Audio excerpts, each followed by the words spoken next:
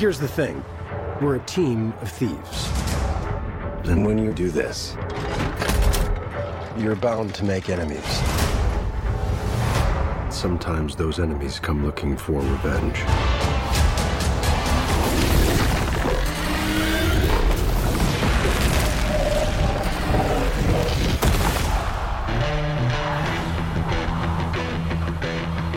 Truth be told, we helped the wrong person steal the wrong thing. We didn't mean to unleash the greatest evil the world has ever known. But we're gonna fix it. So how do we pull that off? Figure it out over a drink? Probably best. You need Kool-Aid! To give us a fighting chance, we're gonna need strength. You got this, right? I know you don't. We also need courage, magic, and you.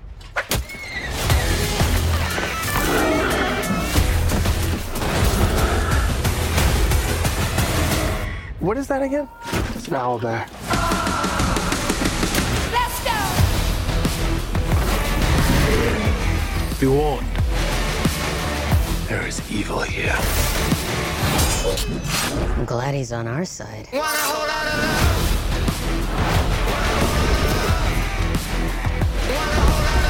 This one's dangerous. But whatever happens,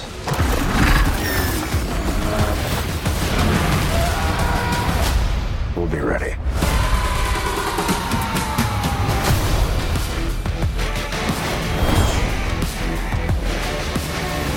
What is it exactly that you bring to this? I'm a planner. I make plans. You've already made the plan, so If the existing plan fails, I make a new plan. you make plans that fail. No, He also plays the lute. not relevant. Welcome to the Strange Harpers podcast, a weekly discussion of film, television, and pop culture. My name is Jeff Zhang, and tonight I'm joined by Amir Toure. And Derek Wong. So this week we are talking about the new fantasy comedy Dungeons & Dragons: Honor Among Thieves. The movie is directed by John Francis Daley and Jonathan Goldstein, the team behind the 2018 hit Game Night, which, if you can recall, made Derek's top 25 of the decade, 2010 to 2019, was a few years back. So, Derek, you must have been excited. Still one of the most underrated, I think, comedies in the last 10 years. Sad to say that. But yes, I was very excited for this, knowing who the directors were. Yeah, so this one stars Chris Pine, Michelle Rodriguez, Regé-Jean Page, Hugh Grant, Sophia Lillis, and Justice Smith. It is, of course, based upon the renowned tabletop role-playing game Dungeons & Dragons. So, do you guys have any experience with Dungeons & Dragons? You guys ever played? Yeah, I actually have. Do you like it? Yeah, it's fun. I mean, I get why people like it. I've got some family members who play. I got a bunch of friends who play. I haven't played in years, but I've definitely played it. It's fun. I get the appeal. Yeah. And it's had like a real renaissance in popularity in the last few years. I don't know if it's like Stranger Things or like the combination of the rise of streaming. There's a lot of people who watch other people play D&D online. And it's become like a big industry. Like those live D&D shows have become a huge deal. Yeah. And you got celebrity endorsers like Joe Manganiello and like Yeah. Vin Diesel says Vin he like Diesel loves playing, plays, you know, dude. yeah. Tons and tons of celebrities play. It's become very popular these days. Yeah, Joe Manganiello is huge on D&D. Yeah. He got like one of those table makers, like the professional role-playing table makers, to make a table for him. And there was like a whole thing on YouTube where like they installed it in his house and it's made of this polished wood. It's super nice. It's pretty funny, actually. Yeah, he famously has like a D&D night with like a bunch of celebrities. Yeah. So me, myself, I have played D&D before. I've only played a couple times. I had a very long phase of my life where I was a big tabletop board game player. I love Settlers, Zombicide, love playing Pandemic Legacy, had a Arkham Horror phase. Wow. I do love playing board games and like tabletop board games, but I could never get into D&D. I like the idea. I think I understand the concept and I appreciate the concept. It's pretty cool to like come together with your friends and like you all play a role and you all play a part, defeat this dungeon. I think the idea is really cool, but just the times I've played it, I just didn't quite enjoy myself. I still have friends that like love to play it. They play it all the time. And I think with the pandemic, virtual D&D has become a thing now too. Like they continued their group virtually. So yeah, I know of the property, but when it comes to any kind of reference to the game, when it came to watching this movie, I was probably a little bit lost. Things going over my head. Yeah, I don't think you need to know anything about the lore, like the D&D lore, except for like, you know, nice little Easter eggs that you can pick up on if you're familiar. No, it's perfectly accessible if you don't know anything about D&D. It's super accessible. Absolutely. I'm definitely not like deep enough into D&D to have caught all the references at all. I don't think the movie suffered in any way for that. Wow, I guess I'm the only one who's never played D&D. I've actually never played. I think there's just too many variables. Like, first of all, it's the time commitment because you gotta run a campaign, and it's not like one night you go from beginning to end. It's like multiple... I mean, it's a thing you set up and do regularly. Yeah, for sure. A little like podcasting. You do it every week. You set aside a time commitment. Yeah. I think the logistics of getting people together is probably one of the most difficult things, and getting like a committed group, everybody's able to do it. And I think that, again, the rise of a lot of this Zoom technology and stuff has led to people doing a lot of this stuff virtually. And I think that makes it a lot easier. But yeah, you still have to have the committed group. Yeah, and I think it depends on the dungeon master too, the game master. Yeah. You can have a pretty bad experience if you're like a bad DM, you know? But, I mean, I have a little bit exposure to it just from the video games based on Dungeons & Dragons, like Baldur's Gate, Neverwinter Nights. I've played those. That's where I was going to go next, yeah. Baldur's Gate 2. I got those references from knowing those computer games, not from D&D itself. Did you play any of those games, Derek? No, I didn't. The closest thing, I mean, I might have played that's similar is Elder Scrolls, right? The whole fantasy RPG kind of thing. But I've never played officially like Baldur's Gate or anything like that.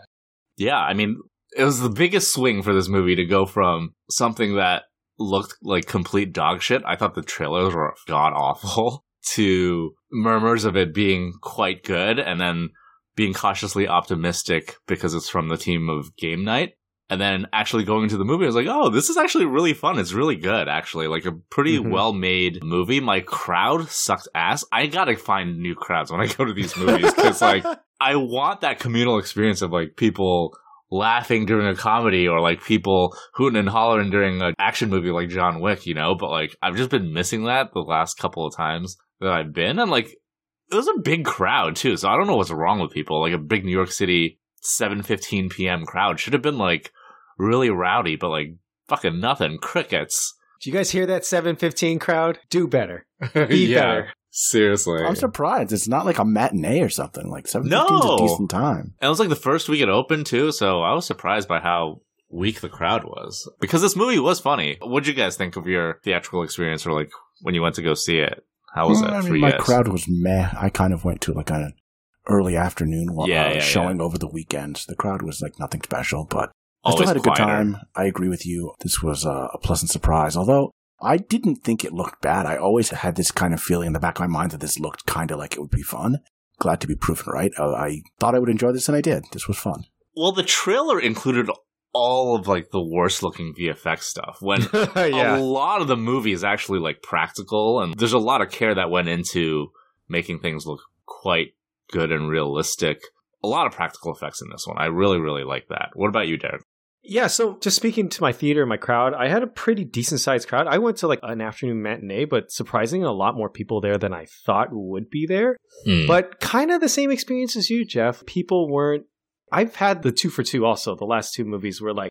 I've had a decent sized crowd, but not into it. Like I was laughing... I was not trying to laugh too loud because or else like everyone would hear me. Yeah, right? You're like self-conscious about that shit. Yeah, a little self-conscious because like not everyone was like laughing, and I mean, like when I laughed, I could hear like a couple other people chuckling too. So like there were definitely some people that were into it, and I agree. I thought this movie was very funny. My favorite thing about this movie is that it's essentially a comedy wearing the, you know, pun intended, the armor of a D&D IP movie, right? Through and through, it really is a comedy. It has jokes constantly strewn throughout it, and I actually really enjoyed a lot of the set pieces and setting up of some of the jokes, and I thought it was really funny and a really fun time. I really enjoyed myself. Yeah. And this is kind of like a different kind of fun than like last week we had like John Wick, right? That's also like, you know, an action thriller that's just balls to the wall. Yeah. In a very different way, this was just as fun. I had a lot of fun. Yeah, this one is lighter than John Wick. I feel like you come out of John Wick and you're like exhausted, you know? Yeah. I don't want to sound like down on this movie or anything, but I think it is a little overhyped people coming out like, oh, this is the next best thing. It's fine. I had a lot of fun with it. You know what? This is like the perfect movie when it's on TNT. You put it on the background and you do something else. That's the type of movie this is. And it's like a really, really good one of those, you know? Yeah. And with a bunch of other IP stuff out, I think it just stands out as like something that's really well made by people who care. Acting is great. Everyone fits their role perfectly. The jokes land. The action is great.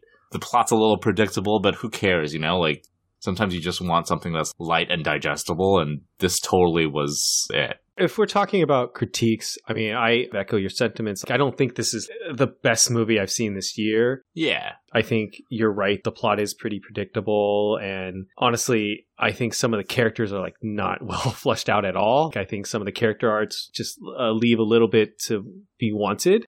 Overall, like I can kind of forgive some of those things because I feel like I know what they were reaching for, and in most parts it was pretty successful. Yeah, Amir, were you going to say something? Yeah, I agree with general sentiment. Quite enjoyed it. There were bits that were thin that didn't really matter so much.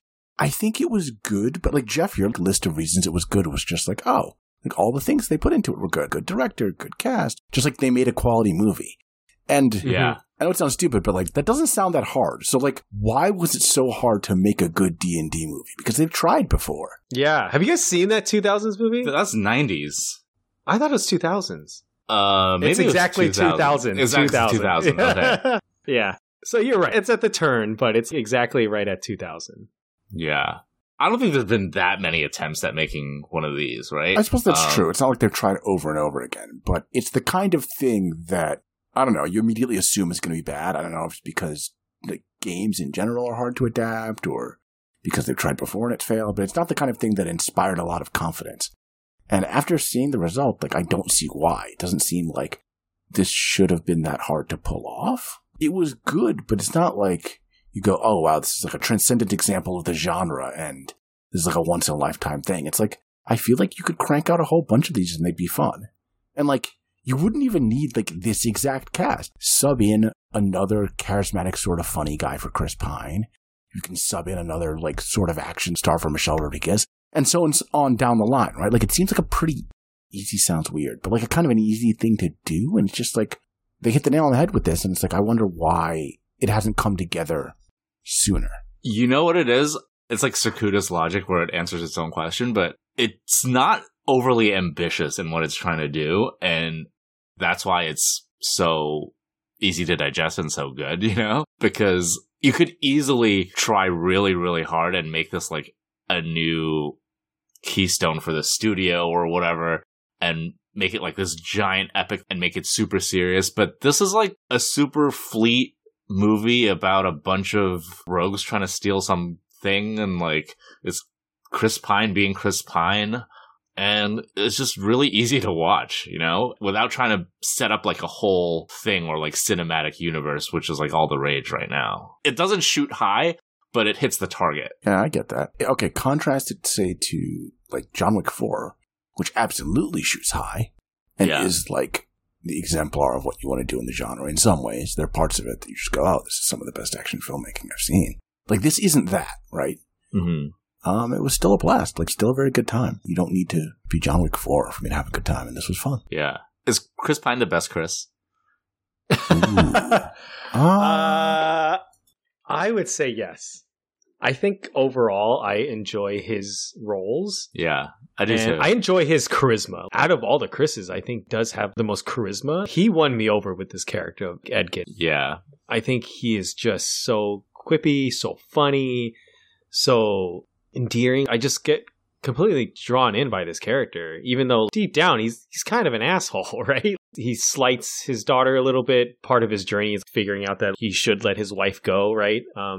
That's part of his character. He's set up as a liar, a person that just tried to snake his way out of situations early in this movie, and like that's part of his journey. Yeah, and he's selfish. And he's selfish. You know, that's part of his journey for this movie is to become less that, right? But even so, like, I loved his character throughout the whole movie. Like, I was really into this cast of characters, specifically the Chris Pine character. Yeah, he's good. It's very, like, effortlessly charismatic, I think. Yeah. Where I actually think the other Chris Pratt, they're definitely trying to force him down our throats in these Chris Pine like and put roles. him into like the leading man. Yeah. Where he doesn't really slot in, but Chris Pine just effortlessly gets into these roles, and quite often the best part of the movies that he's in, where Chris Pratt is sometimes not. Where does Chris Pratt fit then? Because I think I get the distinction you're going for, but like, what defines the good Chris Pratt leading man role? I think Star-Lord is pretty good for Chris Pratt. Yeah, I agree. Specifically that first Guardians, I think he's really good in. Yeah. I think his role as Star-Lord has been a little bit diminishing returns for me. Like, I think I've gotten a little bit more annoyed at that role as it's gone on. I'm curious to see if he's given a little bit more depth and a little bit more to do in number 3. But yeah, we'll see where that character goes. What was the movie where he like travels to the future or the past or whatever for Amazon? Yeah, like Tomorrow War. Yeah, that didn't work for me. Don't particularly think he's great in like the Jurassic World series. I think he's just like okay. It's a good question of where he slots in. So it's funny, all of these movies where he's bad, it would easily be made better if Chris Pine was in those roles. Like the Tomorrow War, much better if Chris Pine was in that. The Terminalist, that spy thriller, dude, he cannot play serious at all. I just can't take that guy seriously, Chris Pratt. Yeah. That's such a dour role. It does not fit him at all.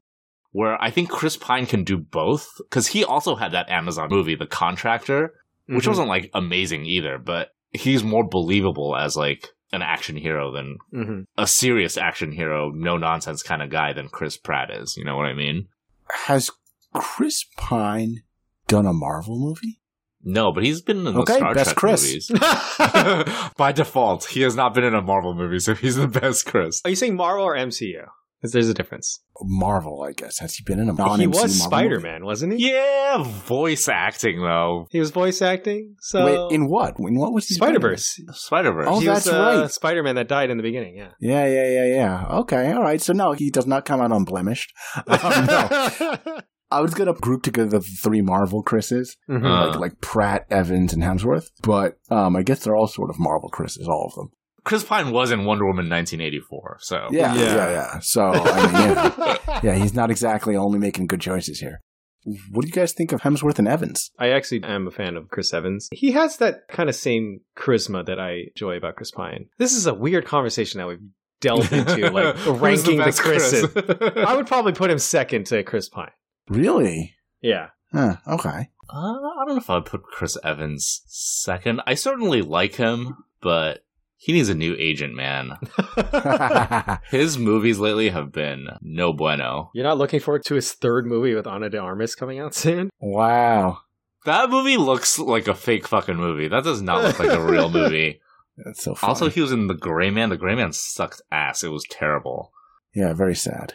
All right, well, I think we spent enough time on the Chris's and Chris Pine. Let's move on to some of the other cast members. I mean, I think this is Michelle Rodriguez's best role we've seen in a long time. I think she's given way more to do and more of a character than she ever is in the Fast movies. I really enjoyed her role in this. I liked her a lot. So what's great about this movie is that a lot of these actors aren't the most versatile or flexible in terms of their range, but the directors or whoever the screenwriters were, they knew their limitations and they casted them perfectly. So I think Michelle Rodriguez as this no-nonsense kind of barbarian character is quite good. She's better in this than she's been in anything else I've seen her in. And I think Regé-Jean Page is a little limited too. And to make him this humorless paladin character is really, really funny. And it plays to that stoic strength that he has, you know? Also in The Gray Man. Yeah, also in The Gray Man. Terrible in The Gray Man. Jesus Christ. I will say that he was probably my least favorite character in this movie. Oh, see, I liked him. I liked the kind of... It reminds me a lot of Drax. Drax in the very first similar Guardians. bit. Yeah. The inability to comprehend irony and stuff. Yeah. It's a little borrowed from Drax, Guardian of the Galaxy, but it's fine. I'll admit, I think Dave Bautista does it better, so... I don't disagree with you, but I think he's funny in this, and I don't actually know him from that much. He's also from Bridgerton, right? Yeah, that's his big break. That's the big kind of thing, yeah. I feel like this was a 4-quadrant movie. There's the Netflix guy, and then there's Justice Smith and Sophia Lillis, the millennials love. And then you got people that recognize Chris Pine, Michelle Rodriguez. Back up. Sophia Lillis and Justice Smith are supposed to be millennial draws? Well, Justice Smith is the main from Detective Pikachu, and what was that HBO show that he was on for like a hot second for like 2 seasons? Generation. Oh, it was like that HBO show. I'll be honest, that's more Gen Z than millennial. That's exactly what I was going to say, is I think they're both more Gen Z. Yeah. Like, he's 27, so like maybe he's like a younger millennial. But she's 21, and she hasn't done all that much that I know of. So like if she does have a fan base, it's certainly not the millennials. Oh, you're right. I was thinking of Gen Z, but I said millennial. Okay, that makes way more sense, because... Yeah. You guys are right. I'm too old to know these people. Yeah. Okay. Sophia Lillis was like the big lead in It, right? The female lead in It, in the child group, I guess. Yeah. That's where a lot of people know her from. So yeah, I felt like they were trying to round out the cast. Anyone can come and be attached to one of these characters. Yeah, and then Hugh Grant.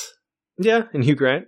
Playing the same character in like the 6th straight movie. I feel like Paddington 2, The Gentleman, Operation Fortune, and then this, they're like all the same character. Slimy, showboaty kind of character. Okay, well, I mean, we talked about the cast. What did you guys think of the story overall? Like, was there any beats or like set pieces that you guys really enjoyed? Yeah, so I mean, we should just give a brief synopsis of the movie. Mm-hmm. This movie's basically about a pair of thieves, Edgin and Holga, played by Chris Pine and Michelle Rodriguez, respectively, who go on a journey to retrieve something called the Tablet of Reawakening to revive Edgin's dead wife. And Edgin is a disgraced former agent of a group of peacekeepers called the Harpers. So I guess this is all D&D stuff that I'm not super familiar with. But the movie makes it pretty clear what all these factions and like items are. So like you don't need to know anything about D&D to enjoy this movie, which is pretty good, pretty accessible. So he's this disgraced former agent of the Harpers who turned to a life of, I guess, thievery after his wife is murdered by a red wizard's blade. And the Red Wizards of Thay are like the primary antagonists of the movie, who are in league with Hugh Grant's Forge Fitzwilliam, who is the rogue that was part of Edgin's team that betrays them. And he essentially sends Edgin and Holga to prison and, I guess, quote unquote, adopts Edgin's daughter, Kira. So the whole movie is pretty low stakes. I guess the Red Wizards of Thay get like, you know, the whole turning a city into like the undead kind of thing as like the main threat. But mostly it's about Edgin and Holga trying to rescue Kira and get this tablet to revive his dead wife. So that's basically the plot of the movie. Yeah, a bunch of great set pieces in this movie. More practical effects than I thought there was going to be. Yeah. So my favorite sequence of the movie is probably the graveyard stuff. Yeah. Where they're questioning the dead bodies. It's so funny and well written. And they dig up all the dead bodies and they're like zombies. Simon, he has like this little trinket that revives the dead. And you can ask them 5 questions and then they die again forever. There's this whole gag where they question a dead body and they use up all their questions without asking them anything, which is really funny. Yeah. I love that gag. Once the dead man is revived, we can ask him 5 questions, at which point he will die again, never to be re-revived. Were you killed in the Battle of the Everhorse? Yes. 4 more questions, right? Yes. No, that wasn't for you. Did that count as a question? Yes. Damn it. Only answer when I talk to you, okay? Yes. Why did you say okay at the end of that? I didn't. Fantastic. Where's the shovel? That was like one of the first clips I saw of the movie in like trailer form. I was like, all right, I'm kind of on board with this now. But that's only like a small part of that whole sequence where they go from body to body. It's really, really funny. And then like all the zombies are practical, really good makeup effects on that. Yeah, it's good stuff. Yeah. Talking about practical, it goes beyond just props and like set pieces. Some of the costumes are really cool, right? There's like this cat lady costume that's nicely put together. The Jarnathan character, this giant like, eagle, a Birdman, which looks really cool. And it's completely practical. Like, I really, really appreciated all the kind of practical effects that they try to put into this movie. I mean, one of my favorite set pieces is them trying to like, there's like MacGuffin on top of MacGuffin on top of MacGuffin on top of MacGuffin in this movie, which is one of my critiques, but who cares? One of the objects that they grab is this teleport staff. Yeah. My best description is it's a portal staff. If you ever played the game Portal, you create one portal and then you create a second portal so that you can go through the first one to get to the second one, right? I already know you're going to try and explain this portal heist. You're never going to be able to do it. Yeah, right? You just have to fucking see this portal heist. It's really, really cool. Cool. One of the coolest shots is when she goes through this portal and the camera tilts. Yeah. Going into like a moving carriage, it's really, really cool.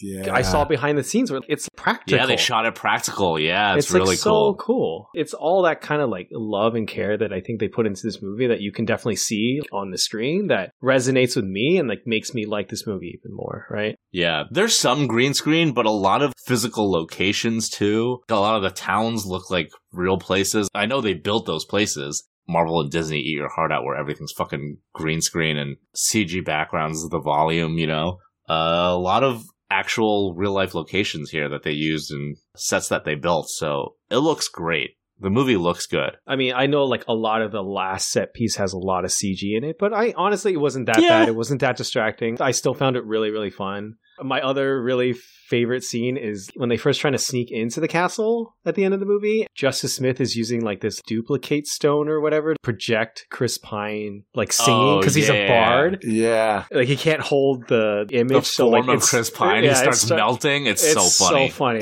It's so funny. That was really, really funny to me. Yeah. It's that kind of sickly humor that I really laugh out loud at.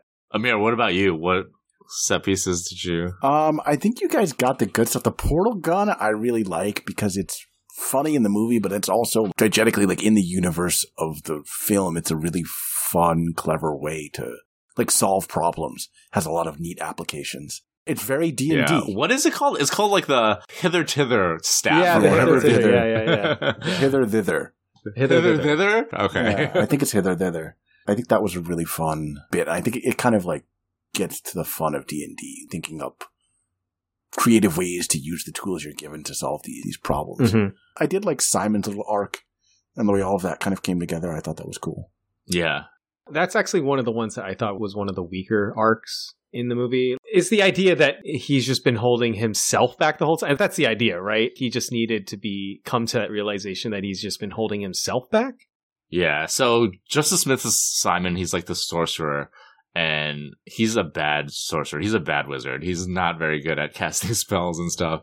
This whole thing revolves around getting this artifact called the Helm of Disjunction, which they need to use to break into the vault, Borge's vault. He needs to like attune with this magic item. So it's like this whole self-discovery arc. You didn't like it, Derek? You thought it was pretty predictable? Not that it was just predictable. Like I just felt it was the movie, and like Chris Pine is trying to set up that this guy needs to get out of his own way, but then for it to literally be like he puts on a helm, the image of the old guy morphs into him. I thought it was just really on the nose and it felt a little rushed. I don't know. I think there could have been a little bit more than just putting on a helm, but I get it. There's a lot to do in this movie, right? 4 main characters in this band, and like there's a lot to go through each of them, and he's not really a lead, so like I kind of forgive it. That's like a typical believe in yourself realization type thing. Well, that didn't bother me that much. It's fine. I mean, all the arcs are predictable, but it's fine. Yeah. It's that kind of movie. Like, I don't know. It didn't bother me. I liked it. And I also liked how it manifested in them beating the villain at the end. He masters the counter to the thing that she used to fuck them up earlier in the movie. Mm-hmm. And, beats her with it. So I thought that was cool. I do kind of wish he got to keep the helm because it made him look like Magneto. I thought that was actually kind of cool. I wish he kept it. But that's just a small detail. I do think the last set piece was pretty clever. Like, I think everyone got a part to play in it. Justice Smith, Sophia Lillis' character, not really like downplayed at all. Like, they're in the action and pivotal parts to the end sequence. Even the daughter that I feel like is kind of neglected for most of the movie. Like, the Kira character even gets a moment to shine at the end. Yeah, it was nice. It was all really nice, yeah. So one of the other sequences that I really liked was Sophia Lillis' druid character, where she escapes from the castle. Yeah, where she turns into all these animals. It was great. Sequence. That's one of the best sequences in the movie. Yeah. She turns into a deer, a mouse, a fly, what else? A bird, a whole bunch of different things. Really, really cool. And it really shows you like what she can do, right? She can turn into this animal, but then can she turn into like a bug? It's an action sequence that really tells you a lot about this character too, I thought. So I thought that was really nice. Yeah.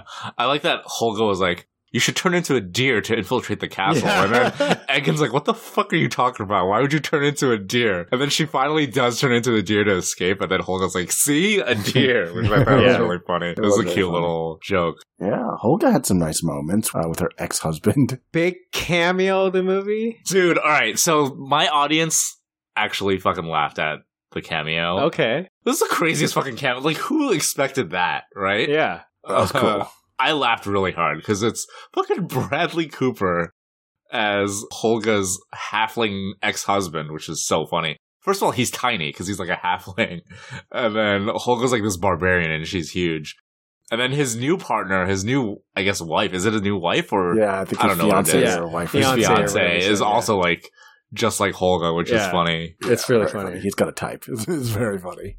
I freaking love Bradley Cooper. I think he can come and do these small roles, a little thankless, right? He's like just a small cameo, but like he plays it so sincere. He plays it so seriously. Like, of course, when you first see it, you're like, oh shit, that's Bradley Cooper. But then I don't know, the distraction of being Bradley Cooper quickly went away, and I was like, oh, this is like a nice little role for him. I really like this. It never went away from me because I was like, oh really? Holy shit, that's Bradley Cooper. No, I really liked it. Props to Bradley Cooper for doing this because I think it's easy for him to just be like, oh, I'm serious filmmaker, actor right now, being like Oscar nominated, doing like A Star is Born, and then now he's in the Leonard Bernstein movie. Yeah. Lots of serious stuff going on in his career, but to have this little throwaway 5-minute role as a silly Dungeons and Dragons character in this movie is, you know what, good for him. I like that. Yeah. Actually, speaking of her arc, did you guys like the ending? Did it work for you? Like the surrogate mother? Like she essentially is the mother of Kira. So, okay, to explain what happens, the last battle is against the Red Sorceress, Red Witch, I can't remember what they're called.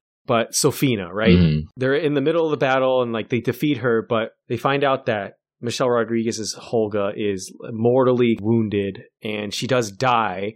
One of the big plot points of this movie was trying to get this tablet of reawakening so that Chris Pine can use it to revive his wife, Kira's actual mother. But by the end of the movie, like part of his character is about letting go of that desire, and that in a way means more to Kira to revive Holga, which is kind of basically her real mother, right? The person that's been there for her whole life and raising her. It worked for me. It was really sappy, it was really corny and like really tropey, but it still really worked for me. I don't know about you guys. Yeah, I mean, it's the logical conclusion of the arc. Yeah, I mean, I knew where this was going like 10 minutes into the movie. Yeah. Oh, really? As soon as they like said Tablet of Reawakening, I was like, they're definitely not using it on his wife. Oh, yeah. Yeah, it's going to be someone. They're definitely going to use it on someone else. And like, especially with that whole dragonfly thread. Mm-hmm. And then Regé-Jean Page's paladin character being like, if you revive your wife, you're taking her away from whatever afterlife happiness that she has. And you're just pulling her from one plane to another. And, everything's like telegraphed. It's telegraphed. And it's predictable, and it's tropey, and it's cliche, but it's fine. It works for me. There's a reason why that's like a trope, and it worked for me. It was fine. I liked it. So, I don't know. One of my questions to you guys is, I think undoubtedly, it looks like it's going to be successful. It looks like a lot of people like this movie. It is a lot of fun. Inevitably, I think there will probably be a sequel. And kind of to what Amir, you were talking about earlier, like, do we want to see this cast back again? Or is this an opportunity to be like, hey, this is Dungeons and Dragons. Let's like a whole new cast of characters, or just take some people out, add some people to this cast? I mean, do you guys even want a sequel? I guess is my question. This was fun enough. I'll take a sequel. I think that take a risk in changing the cast. So I'd be surprised if they did it. Yeah, I would be surprised too. And this one did work, so like I would also be wary of them doing it, right? Because they managed to make a hit. Would they be able to do it again if they completely switch the cast up? That's less likely, right?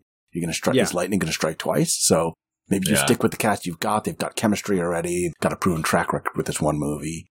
Let them ride it out. Do a couple more of these, see how they go, and then maybe do, a D&D movie with a new cast. I do totally get what you're saying. Like, hey, make it like an anthology thing, make it new casts.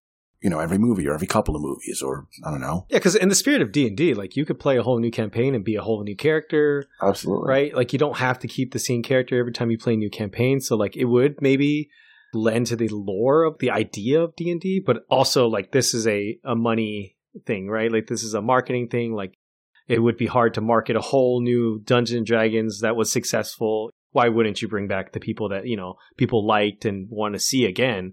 I mean, I was asking my question kind of facetiously. I feel like I knew the answer anyway. I would be down to totally see these cast characters again. Like, I think it was super fun.